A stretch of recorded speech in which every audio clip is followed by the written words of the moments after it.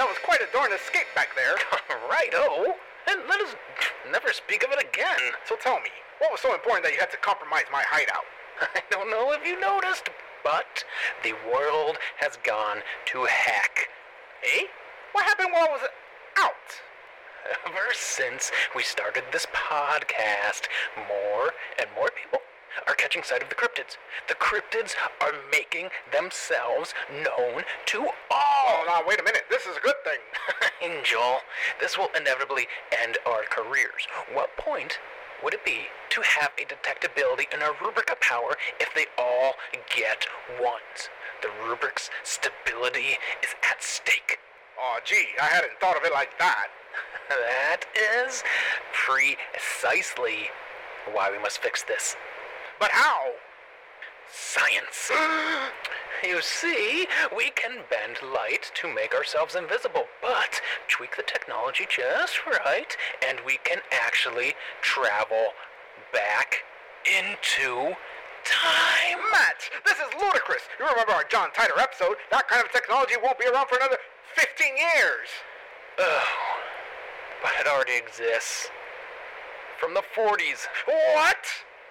I have secret documents from the Philadelphia experiment.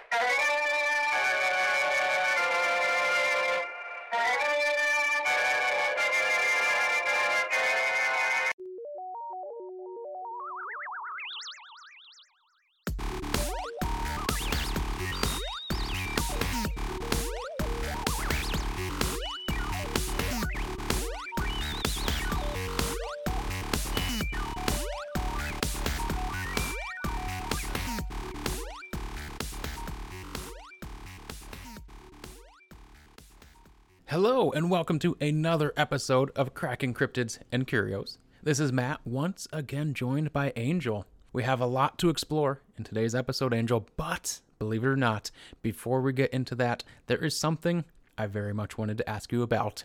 This is one of your more, how could we say, maybe obscure hobbies, but I find it astonishingly fascinating. Any guess as to which one I am talking about this time? Is it transplanting ant heads to bees? No, but we'll save that one for another time. So, like, do the ants fly then? But there's already flying ants, too. I don't know. It serves no purpose. Mm-hmm. The one I'm talking about this time, you actually run survival simulators for various characters from one story and see if they are able to survive in another story. So, for instance, somebody like Tom Hanks' character Chuck Noland from Castaway trying to survive the plot of The Hunger Games, or Vin Diesel's Riddick character being inserted as the main character of The Matrix. So, Riddick taking the place of Neo, and then the story going through exactly the same way. So what do you think are the most important attributes a character needs to survive in a world that they really weren't intended to be in? Well, to answer this question, first, I actually have to come up with a baseline, because without the baseline, it's just imagining whatever, right? Yeah, just a bunch of what ifs. Yeah. So what I actually do is I run the simulation with the original character to see if they still survive. Mm-hmm. And let me tell you, some of them don't do that well. So that would lead me to think of like plot holes or bad writing in the original script. Yeah. Just lots of Deus Ex Machinas in there. Mm-hmm. But once I find one that actually does well, the noted features for them surviving is simply brute force. So just like The Rock, just some big old meat on those muscles. Yep. Right? Yep. Mm-hmm. No need for brains, just brawn. Just brawn. Just break everything down and rip people's heads off. I mean, it solves almost every problem imaginable. Every issue. So, is there a character out there that you have found that is maybe really underestimated and is actually more powerful if you place them elsewhere? Yeah, Timmy from Jurassic Park. The kid? Yes. What simulation did he run and win? He survived the electrified fence. Yeah, and the freaking raptors and the T-Rex. Yep, he survived the whole damn island. Yep. But did you then put him in another story to run him in that simulation? Yes, Jumanji. Oh yeah, I could see him doing that. That'd be. I mean, if you survive Jurassic Park, Jumanji's gonna be a cake. Yeah, that was like me testing out the simulator first. Just to make sure there weren't any bugs. Is there anyone then who has survived the most simulations? Surprisingly, it's been any character that's been played by Mel Gibson. Oh God. So what makes Mel Gibson's character so powerful? Racism. So I mean, it's like any computer AI. Your AI became racist. Yes. Yeah. Damn it. And Not everyone again. else was just so offended that he just got away with everything. Son of a gun. So then, besides the racist characters, does one stick out as being the worst character? Like one that just continually fails, and no matter what role you put it in? Yes, of course. There's always one. And that one is... I have to dig deep here because I've run so many simulations and I can't find my Excel sheet right now. Once again, this is a surprising one. It's Gandalf. Gandalf dies? Yes. Even with given his powers. To come back even stronger? Yep. He still continues to lose? Yes. Oh no, Gandalf. Is there one that really sticks out as like Gandalf failed? Did you put like Gandalf in Arnold Schwarzenegger's Jingle All the Way? No, it was 13 Going on 30 with Jennifer Garner.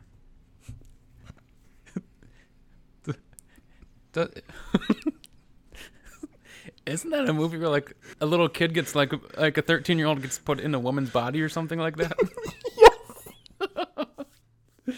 So Gandalf's like, isn't he like hundreds of thousands of years old, and he gets put into a woman's body, and he's like, I don't know what to do. Yeah, he's never encountered that situation. I have no memory of this place, he No says. frame of reference. Oh God, not even his magic can save him now. One last question then. Have you ever done one with Kelsey Grammer's Frasier character yet? Yes. Yes, I have. He succeeds as Sideshow Bob from The Simpsons. The Simpsons, yep. They're pretty much the same character, I think. And he fails as, he succeeds as Frasier from Frasier, but he fails as Frasier from Cheers. Just he's not smart enough to be in the bar. He's out of his real element. Yep. Of making quirky comments that frankly I don't get because they're too highbrow. Yep. Well, thank you for sharing that wondrous hobby today. Why don't we take a look at something that has popped up in the news recently, and it's an interesting one coming from unexplainedmysteries.com. It says, story behind secretive FBI dig finally revealed. Newly discovered documents have revealed what the FBI was digging for in Pennsylvania 3 years ago. The excavation, which centered around the area called Dents Run, which for those of you that are unaware is in sort of like central northern Pennsylvania, had long remained something of a mystery, with the FBI refusing to disclose exactly what it was searching for at the site. Now, however, documents disclosed during a court case have revealed that the agency was trying to locate a large shipment of Civil War-era gold that was lost or stolen on its way from the Mint to Philadelphia all the way back in 1863. The FBI, which had received a tip-off from father and son Dennis and Kem Parada, claims that it found nothing of value at the site. However, the Paradas now claim that the agency has been hiding something about their findings and has taken the matter to court. Among the evidence presented is the alleged testimony of an FBI agent who revealed to them that a mass had been discovered 1 or 2 feet off Denny's sweet spot, whatever Denny's sweet spot is. The family's lawyer, Bill Cluck, is now pressing for more than 2,400 documents relating to the excavation to be released to the public through the Freedom of Information Act. The FBI, meanwhile, remains adamant that nothing was found. The FBI unequivocally rejects any claims or speculation to the contrary, said a spokesman. I gotta ask you, Angel, I'm sure it's on the tip of every listener's tongue. Do you think that gold is cursed? I think it's haunted. By the Melonhead kids? No one ever suspects a haunting, which I guess can be seen kind of cursed. Yeah. I sort of picture it like, have you ever seen Billy Crystal's City Slickers 2? The Search for Curly's Gold, where literally like go out looking for gold. So what do you make of this lost gold? Do you think it's really out there? I don't think so. I feel like America has this funny history with gold ever since the whole gold rush thing. And I remember growing up and there will be like plot lines on TV shows where there's some gold hidden somewhere in some guy's house or something. And it ends up turning out that there's nothing there. But yeah, I don't think there's really gold. People love a good treasure hunt. Yep. So why do you think that the FBI would want to hide the finding of this gold? Do you think that's something that they would do? You think that if they found something that they would say, there is no gold out there? I think they didn't find gold. They found something else. Something more sinister. Yes. Something more cursed. Something more in line with the FBI and what they're known to do. Cover-ups and whatnot. They found the smoking gun. The magic bullet. It was all there. Yes. They found D.B. Cooper's real identity. Oh, no. And then right next to him, Al Capone was just sitting right there. Yep. In the ground. Mm-hmm. It was just the magic hiding spot for everything. So with that life-changing story thoroughly covered, let us now move on to the main event of today's show. Goodbye, weird creatures. So long, cursed items. We, on this show, have a new best friend, and it is strange events. This season, we'll be looking at a slew of odd occurrences throughout history that have just left people scratching their heads. And then we'll do what we do best, Angel, put a numerical value to it and see how it ranks against other strange events.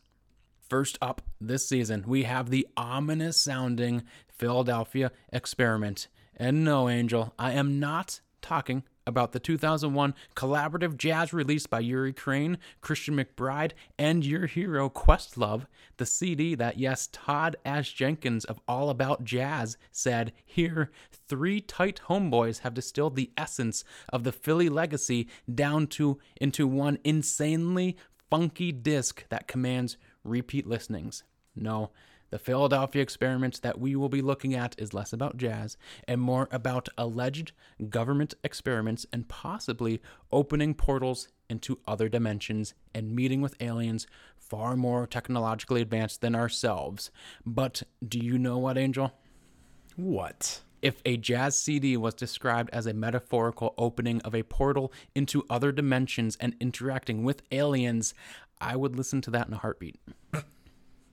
I mean, that's what jazz is all about. I mean, how about you? You are the jazz expert here. Is it safe to compare jazz to opening portals to other dimensions? Yes. Have you ever done it? Listen to jazz? No, metaphorically opened up a portal to another dimension. I mean, I do it all the time. Or I used to when I was in the bunker. I have it on good authority. You have an entire book on jazz anecdotes. Do you recall any stories of opening portals to other dimensions through music? I'm sure there's one in there. I'll get back to you on that one. Yeah, we'll have to find that one. So what the heck then is the Philadelphia experiment? I think the perfect synopsis comes from an advertisement I found in a Weekly World News issue from November 6th, 1990. It touches on all the high points to really get you intrigued. If you don't know, this tabloid was the king of things you looked at while in line at the grocery store in the 90s. Stuff like Bat Boy, JFK still being alive, moon bases, fat babies, you name it. Weekly World News probably made up an article about it. Do you remember this tabloid, Angel? Nope. You don't? You've never seen Weekly World News? Nah. Oh my God. It would just have these insane theories of, or like supposed like aged up pictures of JFK saying like he survived the gunshot wound and he's like out living on an island or some crap like that. Or aliens have abducted Bill Clinton and have like replaced him with a reptilian, stuff like that. I've seen the covers of the tabloids, but I never actually paid attention to the name, so maybe. Oh, maybe, yeah. So in this one, nestled between the articles, I want to freeze my head before I die, and Hulk Hogan heals the sick. This one's amazing because it is where the Hulkster travels the country healing people with his hands. But Hogan supposedly doesn't like to talk about it because he prefers to think that only God can wield such powers, brother. Which I must say is the most off-brand thing for Hulk Hogan ever written, because if he wielded the power of God, he would tell you that is why he was able to pick up the 600-pound Andre the Giant over his head in front of 9 million people at the Silverdome and slam him down, Jack. The page reads, free shocking report tells how to become invisible. Secret CIA files opened by congressional orders. It is from Brad Steiger, author of The Philadelphia Experiment and Other UFO Conspiracies. Brad states in this ad/article thing, over the years, there have been persistent stories involving a top-secret government project known as the Philadelphia Experiment, in which, in 1943, the U.S. Navy secretly accomplished the impossible when they successfully teleported a warship from Philadelphia to a dock near Norfolk, utilizing the highly classified zero-time generator. So far, pretty straightforward, I think. Military experiment. Zero-time generator, I think, sounds pretty neat. Have never heard of that thing, have you? Nope. Off the bat, two things sort of jump out at me. For being a top-secret occurrence, there sure seems to be a lot of information about the Philadelphia experiment, and Steiger is also blatantly telling us of the zero-time generator, so maybe it isn't so highly classified as he suggests. How do these things leak out, do you think? A lowly intern serving coffee, looking over the documents. Just gonna take this one? He's like, what's this zero-time generator? I gotta tell the press. Please. Let's read on. The experiment began as an attempt to develop radar invisibility, the ultimate camouflage, to protect U.S. ships from Nazi and Japanese submarines. Then, according to accounts, the destroyer Eldridge vanished into thin air with a full crew on board. And when the crewmen and officers returned to this dimension, they would forever be trapped in hellish torment. Yikes.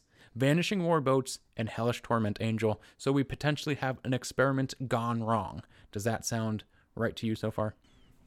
Yes, I'm following so far. It goes on. Horribly, a number of the crew burst into flames in spontaneous human combustion. Others had portions of their bodies frozen into the steel structures of the destroyer. Of the men who somehow managed to survive, many spend the remainder of their lives committed to psychiatric wards and mental institutions. Though officially the U.S. Navy has categorically denied that any such experiment took place, the rumors have persisted, and they are very strong. Researchers have continued to receive accounts from eyewitnesses of the experiment, and those who claim to be survivors of crewmen consigned to ashes or asylums. How about that claim, Angel? Spontaneous human combustion. People phased into the ship. People going insane like they are in an H.P. Lovecraft novel. And the Navy denies it all. What do you make of it? I mean, a ship disappearing is pretty outlandish to begin with, so why not tack on all those other things? People just blew up. They caught on fire. Yeah. I mean, that's what happens when you go invisible, I guess. The technology's still so brand new. You're bound to blow someone up. So this ad article goes on to describe Alfred Bielek, a physicist and former Navy seaman who came forward claiming to have been a member of the Eldridge and survived time warping, teleportation, invisibility, electromagnetic zapping, and on top of that, emerged from a period of brainwashing to now tell his story in this book by Brad Steger. Claims are further made, Angel, that UFOs were involved in World War II. Roosevelt made a deal with aliens who represented a body known as the K Group. The CIA can physically age or de-age you. The government can arrange new bodies for souls who have previously left their body, and that energy forces have been created which, when unleashed, have caused great damage to lives and property. Such electrical monsters, 12 feet tall, it claims, cause whirlwinds that crush homes in Long Island.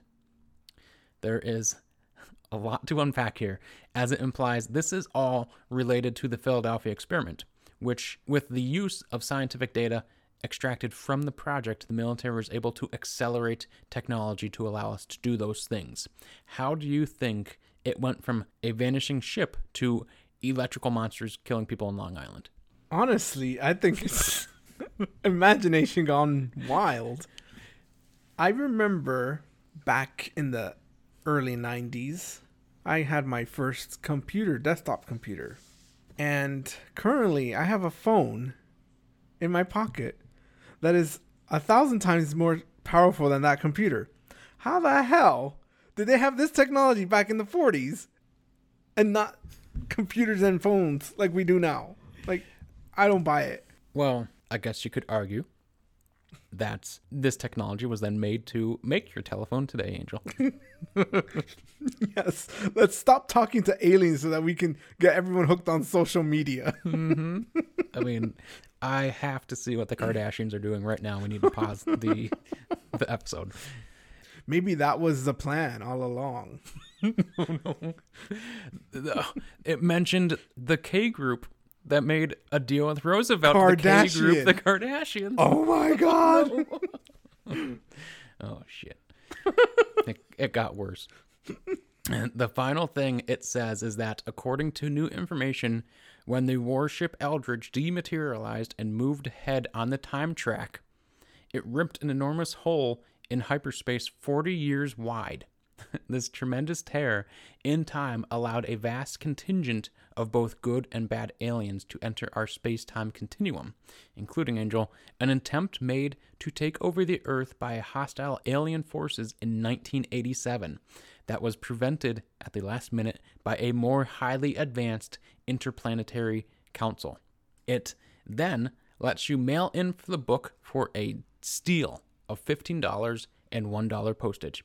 Then you get your free confidential report on visibility, which seems suspicious to me that this dude is just giving away confidential CIA documents with his book. But I guess Congress declassified them. So we have holes in time-space, aliens invading Earth, teleporting and time-traveling warships. Is this the ultimate hidden government project, Angel? Oh, I'm sorry. I just finished ordering this book. What was the question again? Do we have the ultimate hidden government project on our hands? Yes. From the looks of it. There's just so much here. It's like a treasure trove of stuff. From what I was like, there is no way to look at everything. I had to pick one specific topic and then go with it because there were so many branching fields just related to this.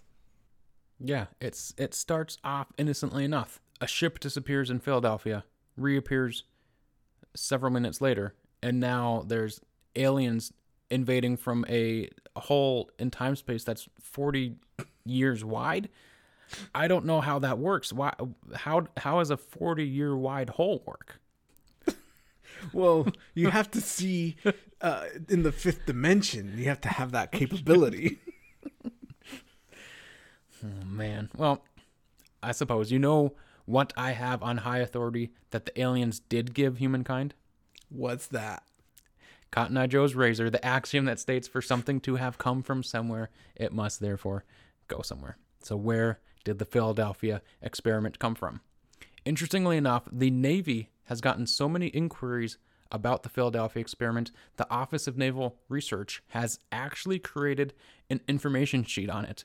So if you are inclined to believe the people supposedly entwined in the conspiracy, ONR states that the genesis of the Philadelphia experiment myth dates back to 1955 with the publication of The Case for UFOs by the late Morris K. Jessup. Sometime after the publication of the book, Jessup received correspondence from a Carlos Miguel Allende, who gave his address as RD number 1, Box 223, New Kensington, Pennsylvania. In his correspondence, Allende commented on Jessup's book and gave details of an alleged secret naval experiment conducted by the Navy in Philadelphia in 1943. During the experiment, according to Allende, a ship was rendered invisible and teleported to and from Norfolk in a few minutes, with some terrible after effects for crew members. Supposedly, this incredible feat was accomplished by applying Einstein's unified theory. Allende claimed that he had witnessed the experiment from another ship and that the incident was reported in a Philadelphia newspaper. The identity of the newspaper has never been established. Similarly, the identity of Allende is unknown and no information exists on his present address. So despite what ONR states here, the identity of Allende is known, and we'll discuss that a little bit later. So far, it seems harmless enough, though. A dude claims he saw something and then tries to tell his story to author Morris Jessup.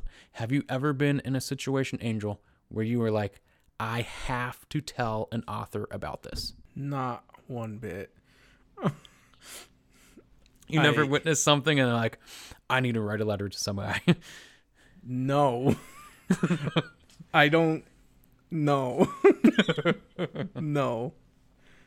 I don't think that I would probably want to do the announcement myself instead of just go to some author. Mm-hmm. I guess today's parallel would be go on social media and like post your story, right? Yeah. Make a video on YouTube with like a video camera that is so grainy it looks like it's from 1992. And you got yourself 3 million views right there. Yep. The information sheet goes on with, in 1956, a copy of Jessup's book was mailed anonymously to ONR. The pages of the book were interspersed with handwritten comments which alleged a knowledge of UFOs, their means of motion, the culture and ethos of the beings occupying these UFOs, described in pseudo-scientific and incoherent terms. The writing was intended to look like 3 individuals passing the book around and writing their thoughts in the margins. And one thing that ONR leaves out in this part of it is that passages have the implication that one of these 3 writers was an alien. So the writers are labeled Mr. A, Mr. B, and then the third one is referred to as Gemini. 2 officers, then assigned to ONR, took a personal interest in the book and showed it to Jessup. Jessup concluded that the writer of those comments on his book was the same person who had written him about the Philadelphia experiment, meaning Allende. These 2 officers personally had the book retyped and arranged for reprint in typewritten form of 25 copies. The officers and their personal belongings have left ONR many years ago, and ONR does not have a file copy of the annotated book. So to summarize, Morris Jessup writes a UFO book. A man by the name of Carlos Allende reads it and writes letters to the author and then also sends a copy of the book to ONR with conversations written in the margins from 3 different people, one of them supposedly an alien. Rogue ONR officers contact Jessup about it and then reprint his book. Does ONR's write-up tell the beginning of this story to your satisfaction, Angel? Does that all make sense so far? Yeah. Yeah. Makes sense. Mm-hmm. Some weird sense. With this giving an idea of where the story came from, let's take a look at where the story went and evolved to. And I think it is safe to say this story blew up a bit. Let's take a look at 3 individuals supposedly attached to this story, and we can see who may have provided the best evidence in support of this military project. So supposedly, Carlos Allende, the man who was really the driving force of this all, really latched on to the portions of Jessup's book dealing with Einstein's unified field theory, which attempted to unify his general theory of relativity with electromagnetism. In letters, Allende actually claimed to have been a student of Einstein. In an effort to prove that the unified theory existed, Allende gave Jessup his eyewitness account of the Eldridge disappearing.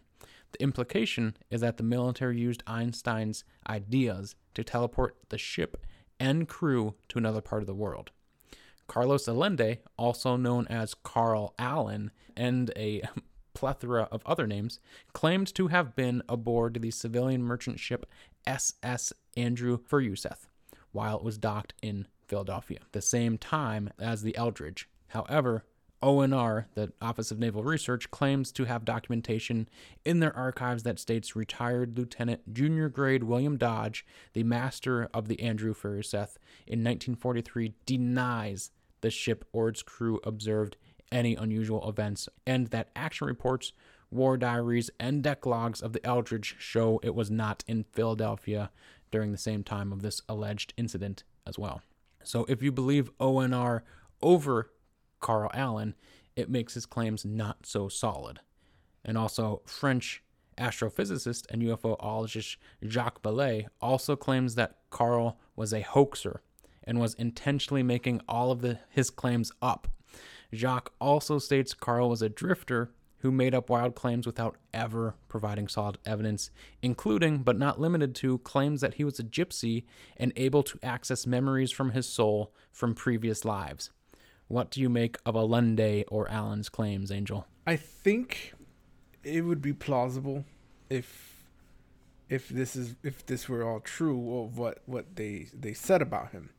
But I think what sparked the entire Philadelphia experiment, everyone speculating whether this happened or not, and all these offshoots, is the fact that he sent this annotated book to the naval office, and they actually contacted the author. Like, they felt that there was something in there that they had to notify the author about, and that's what made everyone think, well, why would they do this unless there was some truth behind it all?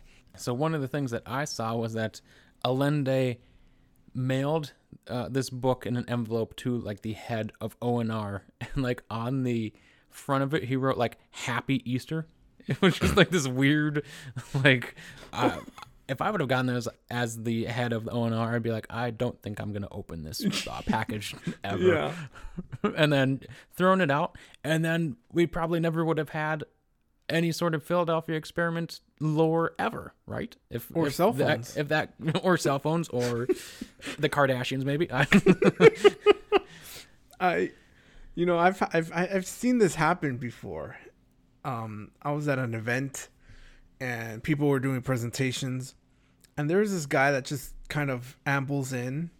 He looks a little odd. People tell me he smells a little, and he's got like a little pamphlet in his hands, and once one of the presenters finishes presenting, and one of them was a woman, and he says, I need to speak to her. There's a whole crowd in between him and her, so he's like, I need her to get this book.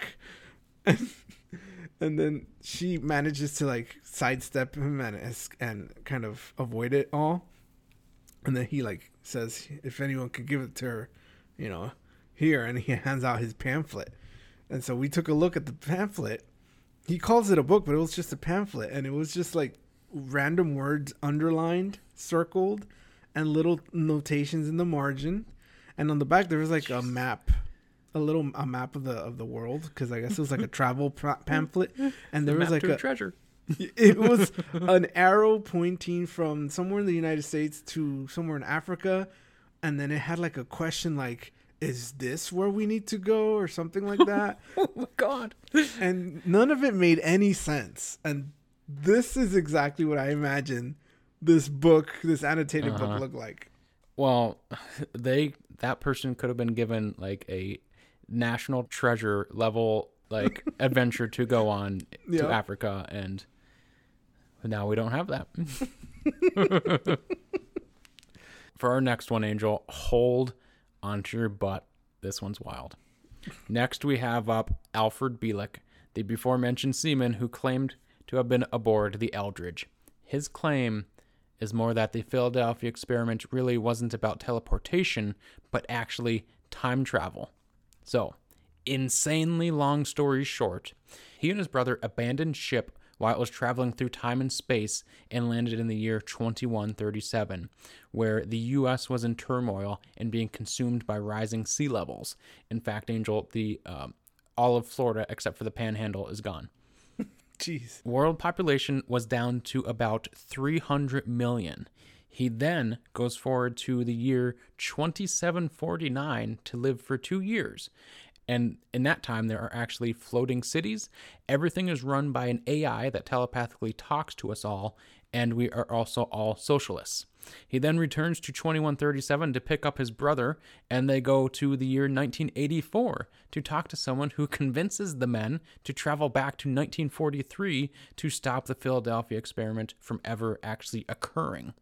It gets really confusing because supposedly they did prevent it, but we still know about it occurring, so I don't know how that works or rectifies. He also lived on Mars at a research station in the year 100,000 BC and collected light and dark energy. So I guess you can choose to believe him or not believe him. I almost forgot. He supposedly remembered this all when his memory was jogged when he saw the Philadelphia experiment movie in the 1980s, claiming he was brainwashed, and seeing the images on screen brought him out of the brainwash fog. So how about that one, Angel? This one, I believe. You need more Alfred in your life, right? Yes. Mainly because this sounds, it's reminiscent of John Titor. Yeah, I mean, the United States is a hellhole. I think he claims that there is some sort of new world war where it was United States, Russia, and China, similar to the John Titor story. He's just traveling all around the timeline, back and forth. Doesn't really explain how he's traveling back and forth. I suppose when he gets dropped off in 2137 by abandoning ship, he just jumps off and falls into this new timeline. I guess that's how it works. And they must have some sort of time machine, I'm guessing, in that timeline, because I don't know how he goes forward 600 more years and then goes back to get his brother. I also don't know why he left his brother in the future past.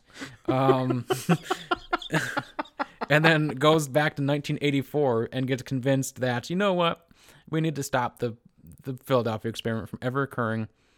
And they do it, but it doesn't make sense because he was brainwashed by the government.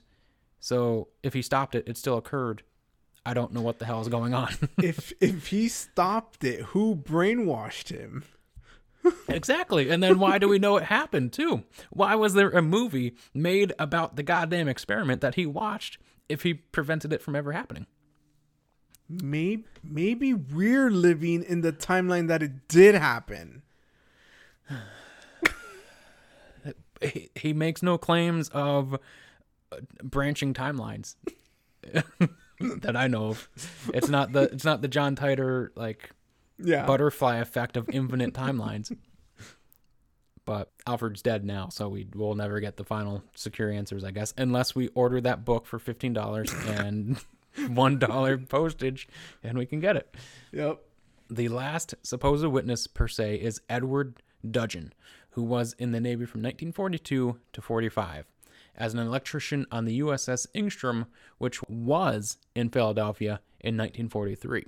He tells of a method known as degaussing, which used high voltage charges to attempt to make a ship undetectable by U-boat magnetic torpedoes. So while not invisible to radar, it made the ship harder to be hit. And the Navy was trying all sorts of things so ships could actually make it through the Atlantic Ocean or the Pacific Ocean to get to their destinations and not be destroyed en route. Dudgeon claims the degaussing would create a corona discharge known as St. Elmo's fire, which would illuminate the ship in a green glow. The quick travel of ships from Philly to Norfolk would be a result of military-only inland canals in the Chesapeake Bay, which would shorten the trip from 2 days to 6 hours. And very few people actually knew of the canals at that time since they were not usable by the public. The account is all told in Jacques Vallée's Anatomy of a Hoax, the Philadelphia Experiment, 50 years later. So Dudgeon's claims are supported with proof of being in the service, and he also claims that he was a part of one of the more mysterious claims of the experiment. So there's this story out there that after the initial experiment, the crew were still suffering from the effects of teleporting away and were sort of like becoming invisible. And so like the idea was when they came back, they would turn invisible, and if they were invisible too long, they would be frozen in like this ethereal plane. But if like other crewmen like got to them soon enough and started shaking them, that could pull them back into reality. As the crew is still suffering from those effects, supposedly there is a newspaper clipping that is kept in a safety lockbox to preserve its importance, which is one of the alleged smoking guns of this project. And it indicates that at a bar, there was, in Philly, a tavern brawl broke out and 2 crewmen just up and vanished into thin air. Dudgeon claims that the story is actually about him and a fellow crewman, stating he falsified his birth certificate to make it look like he was actually 18 when he was in reality 16 and should not have actually been able to join the Navy. So during the brawl, 2 barkeepers actually swiftly escorted him and his crewmate out as he was underage, and they wanted to help protect him from any ramifications of drinking underage. So how about these claims, Angel? Do you think that Edward Dudgeon's claim is more believable than the others, or is he also suspect? Well, these are definitely more down to earth. The only one that's weird is the whole being invisible and then having to get shaken out of this plane of reality. And he didn't make that claim. That was just like the overall claim of the overall story, is that the crew was still suffering these effects, and then supposedly that's what the newspaper clipping stated as well, was that these guys just vanished while in this bar, and that's how they were able to escape the brawl, because they teleported away. Yeah. I think this guy's part of the cover-up. He has all the right answers. Yeah. They fit too well, you know what I mean? Mm-hmm. Just has the answer for every little thing, doesn't he? I was underage. I forged my birth certificate so I could join the Navy and fight for my country. And you know what? I was just enjoying a beer, underage, and they helped me. And invisibility, we're just working on degaussing ships. That's all. It's nothing out of this. The whole friggin' ship illuminates in green aura, but it's so the torpedoes don't hit us, damn it. So even with that said, it is really just scratching the surface of the Philadelphia experiment, and it is a very confusing tale of a vanishing ship that snowballs into claims of intergalactic warfare. Is there anything else that you wanted to add before we jump into the rubric of power and rate the Philadelphia experiment? Well, earlier you mentioned something about the Navy, the 2 naval officers that made copies of the annotated book that Alain sent. Mm-hmm. Yeah, and then ONR doesn't have a file copy. Yeah. They never kept one. Yeah. Unfortunately for them, there is a digital copy out in existence. I guess it was transcribed by this Quantum Future group. And let me tell you. The name of that group. It was so pretentious. Yeah. So the annotations in this book are exactly what I described. There's certain sentences are just underlined. Well, underlying makes it important. Yeah. And then there's the annotations written by the different characters. You know, Mr. A, Mr. B, and Jemmy. Old Jemmy. Oh, man. I just had a thought. Oh, no. I was going to say AJ. The new AJ is Mr. A, Jemmy. Akbar and Jemmy. Jehoshaphat's gone. Yep. And it's just some of these, like this annotation here. It's, Einstein wasn't alive then, but the natural functions of our universe and this planet worked well without him. I don't know what that's referencing. What? Like, so, oh my God. Like, it's implying that things weren't occurring until Einstein like had a like proof or theory about it, and that like brought it into existence. And this one I love this because this is the underlined sentence. It says the basic thought is that man is living in a world in which he is neither the completely dominant nor the supremely intellectual being. So that line was underlined, and then the annotation is, he'll never admit it though. Pride. Oh God. And the whole book is just like that. Like all these strange little remarks. Yeah, it's more like quips about what they're reading than actual like things that actually contribute to anything. Right. It's nothing like, oh, I've seen this. It's just regular annotations that anyone that reads books and writes annotations will write. Mm-hmm. There's another book. This book called The Philadelphia Experiment Project Invisibility by William L. Moore and Charles Berlitz, which sparked the whole new interest into the Philadelphia experiment. It like revitalized it. And so this author, Joseph P. Farrell, wrote Secrets of the Unified Field, which attempts to... he uses that book as his part of his sources, but he attempts to combine or connect the unified field theory by Einstein with the Philadelphia experiment and what is called the Nazi bell. I don't know much about that, and I guess he's also written books on that, but it's 337 pages, this book, and it's just full of a lot of scientific jargon. So for me, there's no way of showing whether this is any of this makes sense or not. But he does point, one of the chapters, he points to a paper that was written called Tesla's Egg of Columbus, Radar Stealth, the Torsion Tensor, and the Philadelphia Experiment. He goes on to say, he summarizes what the paper is about. The original design concept of the experiment was to achieve radar reflection reduction. The field strength required to reduce radar reflection to less than 1% is precisely calculable. Fields of that strength not only fulfill the requirements for a Philadelphia experiment style project, but moreover would generate not only an ionized atmosphere and a green mist around the ship, which probably... St. Elmo's fire. Yeah. But also cavities in the salt water around it and deleterious physiological effects in humans within the field. In other words, some of Allen's wild allegations have a basis in scientifically verifiable fact. The strength of field is within the capabilities of shipborne electric drive generators available on American ships during the World War II.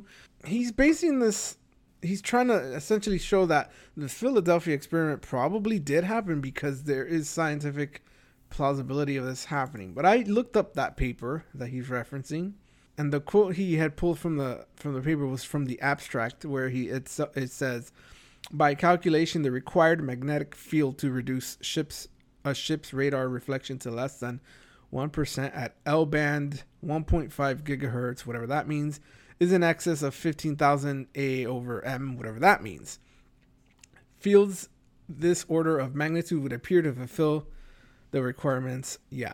So the problem I have is that in this paper, there's a disclaimer right after the abstract. It says, the disclaimer essentially says, this paper is partly speculative. It says, before wading too deep into a controversial subject like that before us, it is common for respectable folk to acknowledge their limitations. We need to make some kind of professional disclaimer. Disclaimer, none of this is true. Yeah, so they say, we offer this little study in the spirit of an engineer and some physicists having some fun, looking at published statements, attempting to stay within the bounds of engineering technical propriety, and saying, what if? Who knows if they got anything right either, you know, because they're just speculating too. Mm-hmm. Yeah, it's a what if paper. Yeah, so it's like, yeah, I'm sure they got calculations right, but calculations don't always mean that they can do something. Yeah, so I feel like he spent so much writing on this, and it's just like there's no way for me to believe it, because you're basing your speculation off of paper that was a speculation itself. And then another part in the book he says, if the Philadelphia experiment story is a myth or a hoax, then it could not have originated with Allende, for its details are too precisely aligned with the scientific implications of the torsion tensor for it to be the creation of laymen. So here... It's the torsion tensor. That's what I've been talking about all the time, Angel, the torsion tensor. So here he's saying that the reason that this the Philadelphia experiment must be at least partially true is simply because Carl could not have known this, because he's just a simple person, and only an engineer or whatever would have known more about this. In Carlos's defense, though, he was also, it's implied in the book that he was talking with an alien. So he doesn't have to be educated in the aspects. The alien just give him that information, right? It was Jemmy. I find an article written in I don't know what if Fate stands for anything, but it's a magazine named Fate. The article appeared in the October 1980 issue, written by Robert A. Gorman, about Carlos Allende. He essentially says that he had lived down the street from Carl's father, and he hadn't known this until he started, for some reason, he started looking into the whole Philadelphia experiment. He said that essentially, they talk to each other. They're, I guess, friendly with one another. And so he names them Harold here, but I think he's using a fake name, because later on it mentions how he says, if you want to write about this, just don't use my real name. So Harold, Carl's father, says that, Carl sends them stuff all the time. So they went into the room and pulled out all this material that Carl had sent them, and gave it to the guy, Robert, to look over. He says it was a manila envelope with a spiral bound book, which was apparently the Varro edition, the annotated copy of that book, the UFO one from the ONR officers. Yeah. So he had all this stuff about Carl, and he learned all this information about him.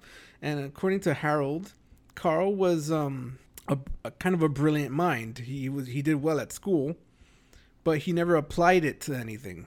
He would do exactly this kind of thing, where he'll read about stuff, learn about it, and then kind of come up with these kind of kooky ideas and try to pass them off as truth.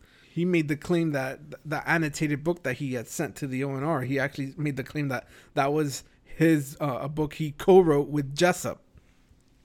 Oh, okay. Yeah, so he wasn't saying that was just him annotated. It's like, no, we co-wrote it, right? So yeah, he was...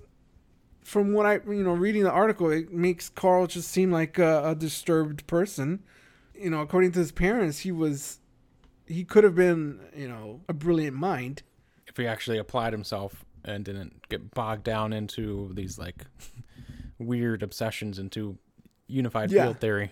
Yeah, so it goes back to this author saying that the Philadelphia experiment must have some truth to it, because it could not have originated with Allende just because he's a layman, but it's like he has the mind for it, and he just makes it more fanciful than it really was. So yeah, in the end, I think this guy's book is a waste of 337 pages.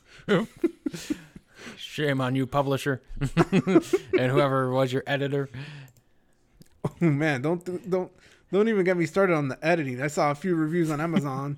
People complaining about misspelling here and there, and they're like, "What is this? Like, you gotta get a proofreader." That's how the publisher saved money. You don't pay for an editor; you just go straight to printing. It's like, this is your book, yeah, all right, it's out there. So with that being said, Angel, why don't we jump right into it, into the new Rubric of Power, Get Me Off This Ride edition.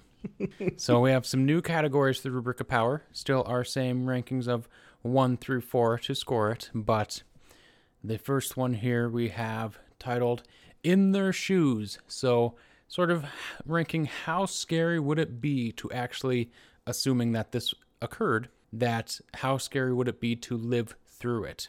I think I ranked it based on the differing theories. A ship disappears or it teleports. Okay, that's pretty cool, actually.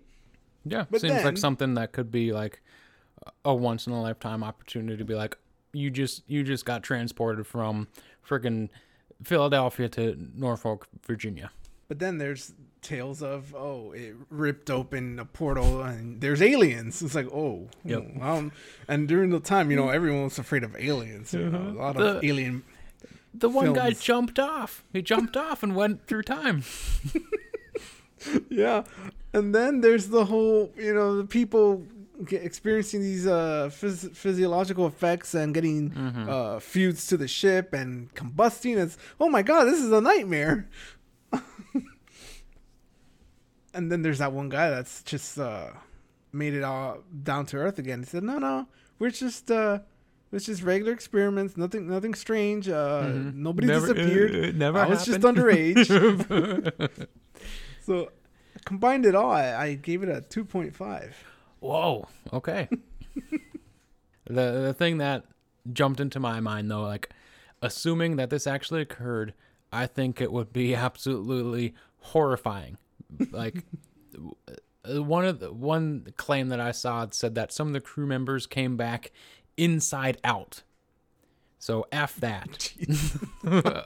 I'm giving it a 4 on the scary scale of exemplary. I don't want to be involved in my coming back, being phased from Philadelphia to Virginia, and my intestines are on the outside of my body and my eyes are facing inwards, I guess. I don't know how that would work. I don't want to know. I think they just pop. And then after you have all this pain, then you spontaneously combust. Yep. So it gets worse. So our next category, believability. Is it too outlandish? At first, this is one of those situations where when you lay it all out, it's just ridiculous. Like, nobody's going to believe that. But when you go to learn about it piece by piece, and then you're just tracking the little things, it's like, I guess that makes sense. Oh, yeah, just, okay. Like, you keep adding stuff to it. It's like, oh, well, I mean, yeah, it was invisible. Oh, yeah, I guess it could have been teleported. Yeah, I guess it could have gone through another dimension. Sure. Yeah, why not? And yeah, who knows what happens when you turn invisible? I mean, I guess it's possible to fuse with the ship. Sure. Yeah, I think it's and then not to mention, despite my hating on that author a while ago about the book, I mean, he's got a lot of mathematical stuff in there and scientific jargon. I mean, there's a section that he was talking about Einstein's unified field theory and trying to explain it to me like as if I was going to understand it, and talking about matrix multiplication. I'm like, yeah, okay, whatever, dude. I'll So skip the this fact- chapter. Back to the chapter of the people coming back inside out. So the fact that there's people like writing this kind of stuff in that paper about this Tesla's egg, even though it was a speculative paper, it was still trying to ground itself in some sort of into physics and mathematics and science. So it's like these people are trying to make it grounded in some kind of reality to make it as believable as possible. I gave it a 3.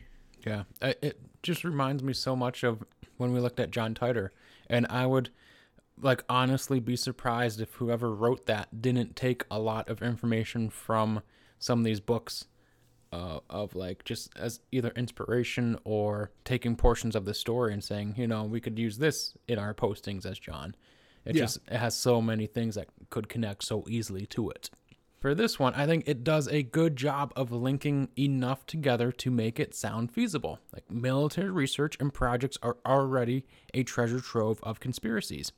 When you have so much money being poured into one area, it's easy to say, well, we should be way more advanced than we are right now, right? Because we're just throwing money at defense budgets and shit like that. And I was watching something on the Manhattan Project a while back, and it explained how there was thousands of people working on the overarching project. Like, how did that never really leak out what was going on. So what they did was most people had no idea of what they were actually working on. They were just told to do something while someone else was involved in the project in something wildly different. And supposedly, some people had jobs that would have no impact at all on the overall project. They were just like fake jobs that they were being told to do. Only a handful of people actually knew of the entire scope of the project. And I think in the entire federal government, I believe it was like 12 people actually knew what the scope of the project was. So there is precedent for these huge military projects that actually do lead to like a world-altering result. On top of that, people already just don't trust government experiments. So it has that going for it. But then you look at the majority of people who advocated its existence, and it's like, well, these people are effing bonkers. So that hurts the overall believability in my book. Also, and this is a big one for me, like, why would the Navy be doing this huge experiment in broad daylight at a freaking major port city? Why wouldn't this be done, like, elsewhere? Because you can't see a ship disappear at night. They don't want anyone to see it disappear, though. Who's gonna believe them? There could have been Nazi spies on the ports of Philadelphia watching it and be like, shit, the Americans got teleporting ships now. Well, I mean, they've been linked to it, so possibly. So for believability, I settled on a 2.5, a above average adequate. How about then our next one, third category, lore. Lore, it's there's a lot of, and not only that, but the thing I like about this event is that I got search for it and learn about actual things that happened versus the stuff that was made up. For example, looking up Philadelphia experiment, I got to learn about the actual thing that existed, Project Rainbow. Yeah. I got to learn. I looked up that article about Carl Allen that I hadn't known about, that describes the person himself. It's a nice little human story to it, making, kind of showing that he wasn't just some random crazy guy. He's just another guy that you feel sorry for. Yeah, who's some dude's son that was just like writing in the margins of a book. You could go down a rabbit hole. From Project Rainbow, I could look up Project Gusto. It's just all these different things that every little thing that kind of put the whole thing together. I could look up, what is degaussing? What is electromagnetic stealth? Why is this different from regular stealth? The stealth bomber was created around the same time. Why was it so hard to make ships invisible, whereas an airplane had no problem? That kind of. It's just so much going on for it. I gave it a 4. Even like one of the things I saw too that like really gets you down the rabbit hole is with Morris Jessup. He eventually committed suicide. So there are like, I hate to say it, but like speculations that he got so wrapped up in Carl Allen's writings that he couldn't make it all make sense, and then it made this like downward spiral, and he killed himself. Or there's others that believe that he wasn't killed, that he was killed by the government for like making this things known, when really he wasn't at all. It was the guy that read his book. From what I could sort of nail down to reality was that he was actually a very depressed man. Towards the end of his life, his wife broke up with him. He was in a car accident that left him physically handicapped a little bit, and he wasn't having any successes with his publisher. They actually weren't happy with what he was producing, and he was actually talking with friends for several months about killing himself, and ultimately committed the act. Even about this one singular man that wrote a UFO book, like there's theories specifically just related to him, so it goes like that deep into it. The lore is just so rich, and it's hard to even grasp the entirety of it all. Some of it is just like that is absolutely wild. I read portions of a book called The Experiment at Philadelphia, and I may even regret saying the name of this book in the event that people actually go and read this shit, because I had to stop reading it because it was so far out there. It talked about aliens putting their bodies in secret chambers of the pyramids to resurrect themselves, and that they would visit Earth every 1,300 years so that they could mate with Jewish people. And at that point, I was like, no, I'm done with this book. I'm not reading any further. Yeah. And it was like over 1,000 pages long. Jeez. And the author even said this book would be over 2,000 pages if I included all the evidence that supported my claims. Oh, gosh. And then just didn't. So that was his explanation to not have to show any proof, was the book's going to be too big. That's such a bullshit answer. So, while that one seemed like an outlier of insane theories, the majority of it all is pretty embedded in not trusting the government and experiments, which I completely understand. Like, look at the Tuskegee study. So, for over 40 years, African Americans were deceived by the government in relation to syphilis treatment and were like intentionally not treated, even though penicillin was widely used as a treatment. 128 very real people died from not being treated. So yes, I understand like an overall mistreatment of the government when it comes to these like large scale projects. And on top of that, add in aliens from other dimensions, the dude that lived on Mars and gathered dark energy in the year 100,000 BC. I don't even know what you do with dark energy, but he was gathering it 100,000 years ago on Mars. Like a 4. It's a 4 for me. Mm-hmm. It's, oh my God. It's too much. I think a really cool category, the danger level.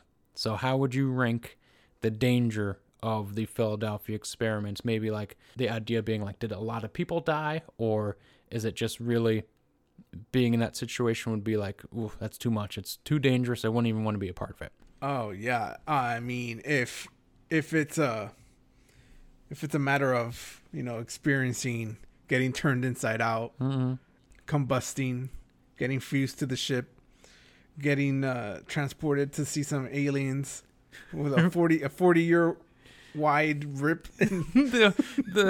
I can't even, like, my brain cannot comprehend how a hole is 40 years wide.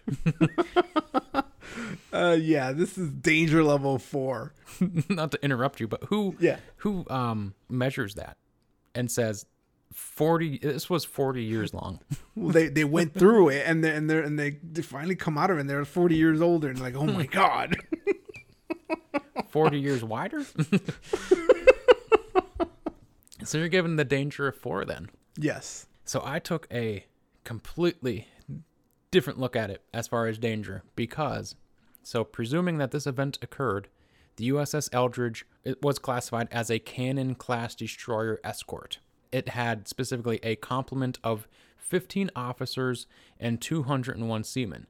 So potentially 216 people available to die on the Eldridge. And according to Sherrod Cooper's 1997 book, Liberty Ship, between 30 and 40,000 Allied personnel were killed just by German U-boats. And then specifically the United States, 60,000 naval personnel were killed in World War II. Based on those numbers, I would say it was potentially safer to be a part of the Philadelphia experiment during World War II than just being out on sea in normal duty. So I gave it a 1. Wow. And our final category, the impact on popular culture. This one got me off guard because reading about all this stuff, and I'm thinking back and I realized there's not much that I remember of the Philadelphia experiment in media. I mean, they made a film in the 80s that I've never heard of until I looked this up. I know there's an episode of the X-Files that kind of touches on it. Mm-hmm. Yeah, the whole time that we researched this, I was like, that's all I thought about was that X-Files episode.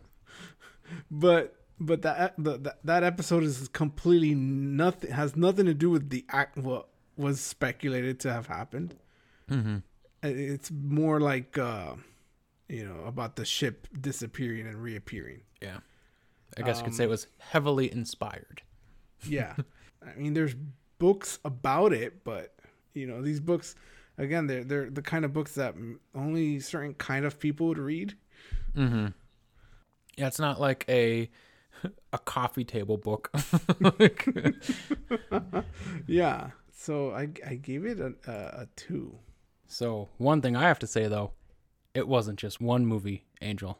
They had 3 movies and then a made-for-TV sci-fi movie. So Oh my God. I think one of them was even like a remake of the original. It got that far deep. And yeah, there's just so many books out there, but they're not, like you said, they're not books that I don't think would appeal to a large-scale audience. I think the way that I looked at it too, though, was that this one, I think it sort of has a long-lasting impact from simply being from what I just believe to be a hoax from Carl Allen. Like, it's sort of like can be tracked to one dude influencing 80 years worth of stuff going on just by putting friggin' annotations in the margins of a book.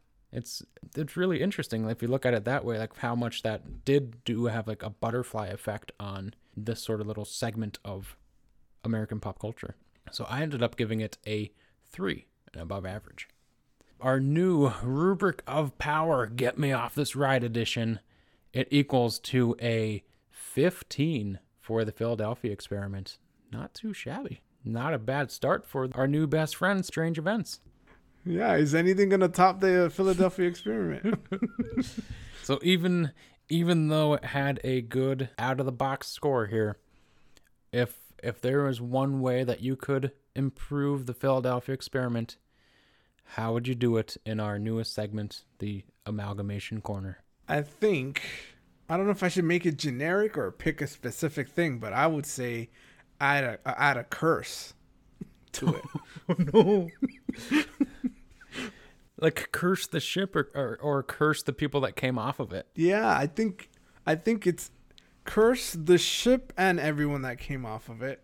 And then random people that were around, I guess. Just like within a 200-mile vicinity of Philadelphia, they're all cursed. Yes. It's an interdimensional curse. They brought it back from that 40-year-long hole.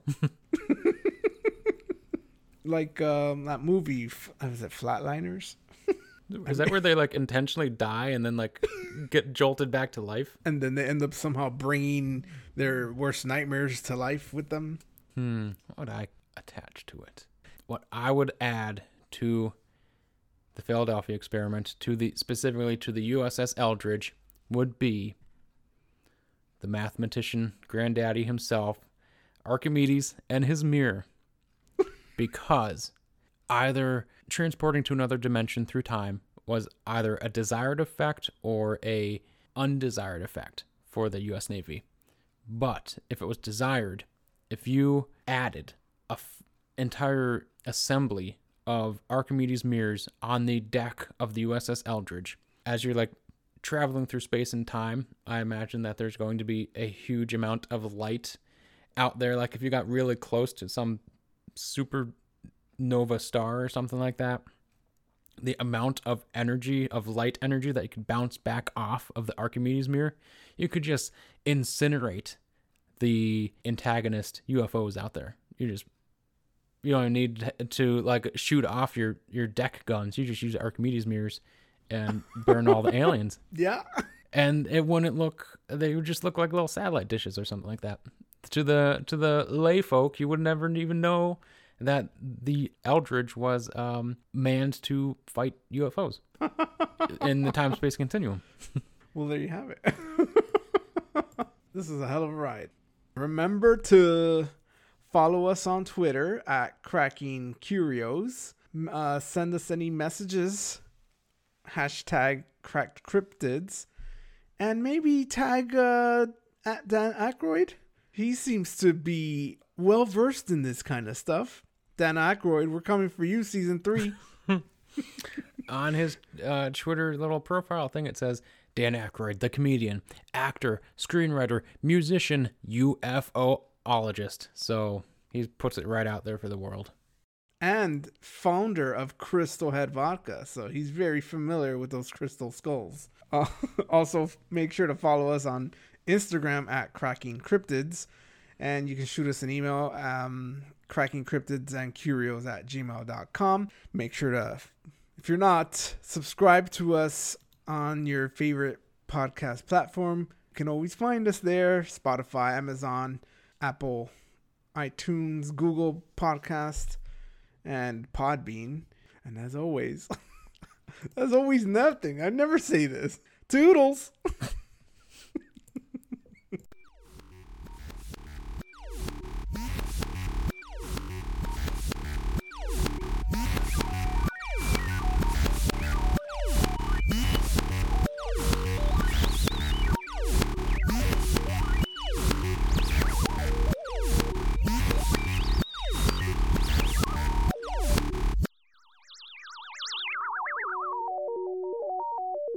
This has been an I Am Actually Traveling Back into Time production. Stream caption 82XFFZ Alpha Alpha Moon Moon Beam Beam Beam